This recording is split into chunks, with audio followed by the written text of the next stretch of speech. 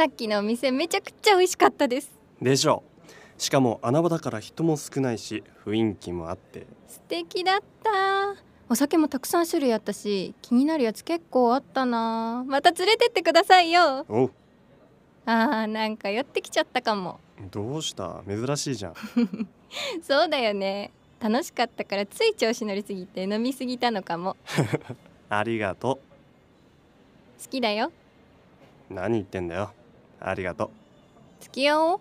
はいはい、飲みすぎだよ。違うの。もう遅いし帰ろっか。昨日ちょうど給料日だったしおごるよ。やったー、大好き。さっきから好きとか付き合いたいとかって本気で言ってるの？本気かどうかなんて私にもわからないんだよ。